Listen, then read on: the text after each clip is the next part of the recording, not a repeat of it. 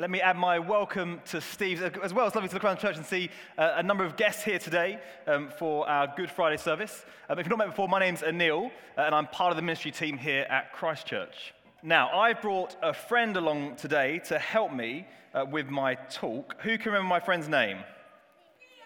Theo. And who can remember how we get Theo to come out of his bag? Okay, we have to shout, come out. I know the adults know this too, they're just being quiet, but that's fine, you can join in. So after 3, we're going to shout, come out, Theo, and we're mid-COVID, we're post-COVID now, so you can be a bit loud if you'd like to be. So we're now upping the ante a bit. So after 3, we're going to shout, come out, Theo, and see if Theo will wake up. Okay, so 1, 2, 3. Come out, Theo! Children, you were fantastic. Adults, not so much. Let's try again. 1, 2, 3. Come out, Theo! Morning, Theo. Morning. That was weird. What was weird, Theo? The Bible reading. Well done, Belle. Well, it wasn't that weird, Theo. Yes, it was. Oh, no, it wasn't. Oh, yes, it was. Okay.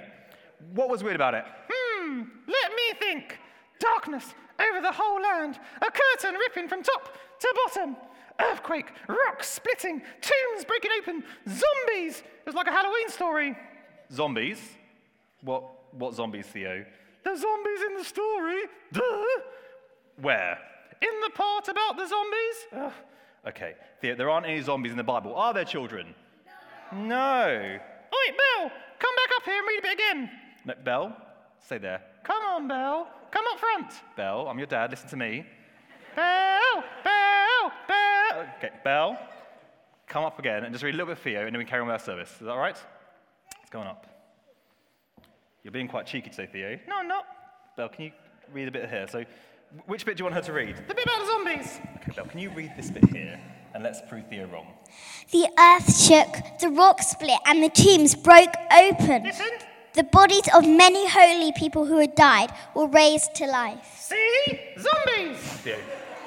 They're not zombies, Theo. Dead people coming back to life? That sounds like zombies to me, Anil. I don't like it. Okay, yes, there are bodies of people who had died, now come back to life. See? Zombies, say it yourself. Exactly. Let me finish. Well, you just stop interrupting yourself then. Okay, I was going to say, there are the bodies of people who have died, that now come back to life. But they're not zombies. All right then, what are they? Okay, these are... I'll tell you what, we're going to talk more about them on Sunday morning. Wait here, my love. Talk more about them on Sunday morning. So can you wait till then to find out more? Oh, cliffhanger. I like it. But what I can say for now is that we are reading about here is a tiny example of the power of God, a small glimpse, Theo, of the promise that God has made to everyone who is Jesus' favorite friend. What promise? Well, that all those who believe in Jesus whilst they're alive will live forever with God. Now, I can't say more about it now, Theo. Why not? Okay, Belle, can you read this part here, please, verse 53? They came out of the tombs after Jesus' resurrection and went into the holy city and appeared to many people. You see, Theo, these people who were raised back to life by the power of God actually stayed in their tombs for a couple of days and didn't actually leave their tombs until Jesus had left his. When did that happen? Easter Sunday. Right, so can you wait until then? I can if you can. Okay, so Belle, well done for your reading, my love. That's really helpful. But let's now get on with our service. Mom! Theo? Mom! Theo, what are you doing? I'm telling. Okay, who are you telling on and what are you telling about? I'm telling on Jesus. You're telling on Jesus. I'm telling on Jesus. Okay, why are you telling on Jesus? Because the curtain in the temple was ripped from top to bottom. Duh. What? Well, when Belle read the Bible, it said that Jesus died and all these weird things happened, and one of them was that the curtain in the temple was ripped from top to bottom. So, if I tore a curtain from top to bottom, I'd have to go on the naughty step. Right, but... So, I'm telling on Jesus, because he needs to go on the naughty step. Mom! Theo, that's enough. Jesus hasn't been naughty. Oh, yes, he has. Are we doing that again? Oh, yes, we are. Theo, Jesus hasn't been naughty. In fact, Theo, Jesus is the only person in the whole of history who never, ever did anything wrong. Never, ever. Never, ever. Ever, never. Ever, never. Never, ever, ever, never did anything wrong. That's right. Not even a tiny things? Not even a tiny thing. So why did the soldiers kill him then? Like a criminal? If he never, ever, ever, never did anything wrong? Okay, that's a great question, Theo. And the simple answer is that Jesus died for us. For us? Well, how does that work? I wasn't even born then. You might have been, but I wasn't. Okay, Theo, you know how I said that Jesus never, ever did anything wrong? Yeah. Well, the truth is, Theo, that we do. Well, you might, Neil, but I don't. I'm perfect. Okay, that's not really true, is it, Theo? I mean, you always mean Crammy. Yeah, but Neil, Crammy's a sheep. It doesn't count if it's a sheep. Okay, Theo, we all do wrong things, and in the Bible, we call this sin. You remember what sin is, don't you, Theo? Yeah, it's anything we do, think, or say that's the opposite to what God says is good. That's right, Theo. So you're trying to tell me that you never do, think, or say anything that's the opposite to what God says is good? Okay, let's just say that I do, but I don't. And if I did, they're really tiny things. Okay, well, Theo, even the tiniest things are still sinful, aren't they? And that makes a big problem for us. What problem? Well, our God, who made us and this whole wonderful universe and everything in it, he is perfect and he is good.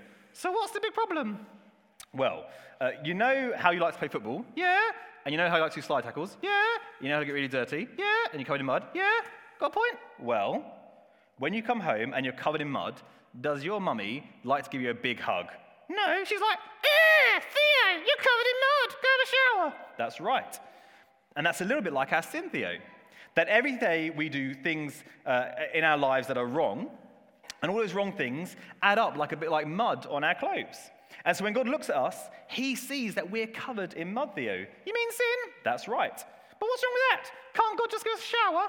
Okay, the problem is, Theo, that our sin is more sticky than mud, and even if we were somehow to get clean, the very next moment we get dirty again because we keep on sinning.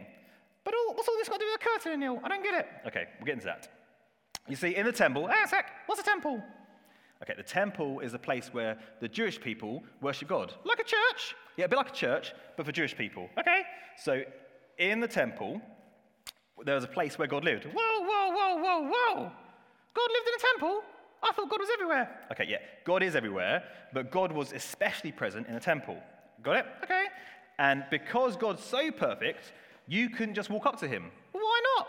Because, Theo, you're covered in sin. You see, God's perfection is described in the Bible a bit like a fire. And anything that comes in contact with that fire and isn't perfect gets destroyed. Wowzers! You mean I'm going to get destroyed? Exactly.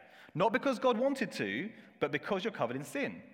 And so, to protect God's people out of love, God made a huge curtain inside the temple between the place where God was and the place where the people was. You see, the curtain was there to protect us, Theo. But the sad thing is that we could no longer come directly close to God. Because of the curtain? Because of the curtain. And the curtain was like a wall that stopped us being able to come directly into God's presence. Oh no, Anil. What is it, Theo? Well, when Belle did the reading, she said that when Jesus died, the curtain was torn in two. That's right, Theo. So that means we aren't protected anymore. Okay, not quite, Theo. You see, God wanted us to live our lives without thinking, doing, or saying things that are wrong. You mean sin? That's right. And God knew that no matter how hard we tried, we couldn't live perfect lives. And so, 2,000 years ago, at that first Christmas, the perfect God himself came to live on his earth. You're talking about Jesus. That's right, Theo. Now remember that I said that Jesus was the only person in history who never ever did anything wrong. He was perfect. Unlike me, unlike you. And Jesus lived the perfect life that you and I and everyone here could never live, Theo. And when he died on the cross on that first Good Friday, Jesus took the punishment we deserve for every time we sin. Like a naughty step. That's right, Theo. Like a naughty step. But instead of you having to sit on the naughty step, Theo, for all the things you've done wrong, all the things you do, think, and say that are against what God says, for my sin, that's right. On the cross, it's as if Jesus sat on the naughty step for you, taking your punishment that you deserve for your sins, so you don't have to be punished. Even my tiny sins, even your tiny sins, even my big ones, even your big ones. All your sins and all the sins of everyone sitting here in church today and watching online and everyone in the whole world who's ever lived.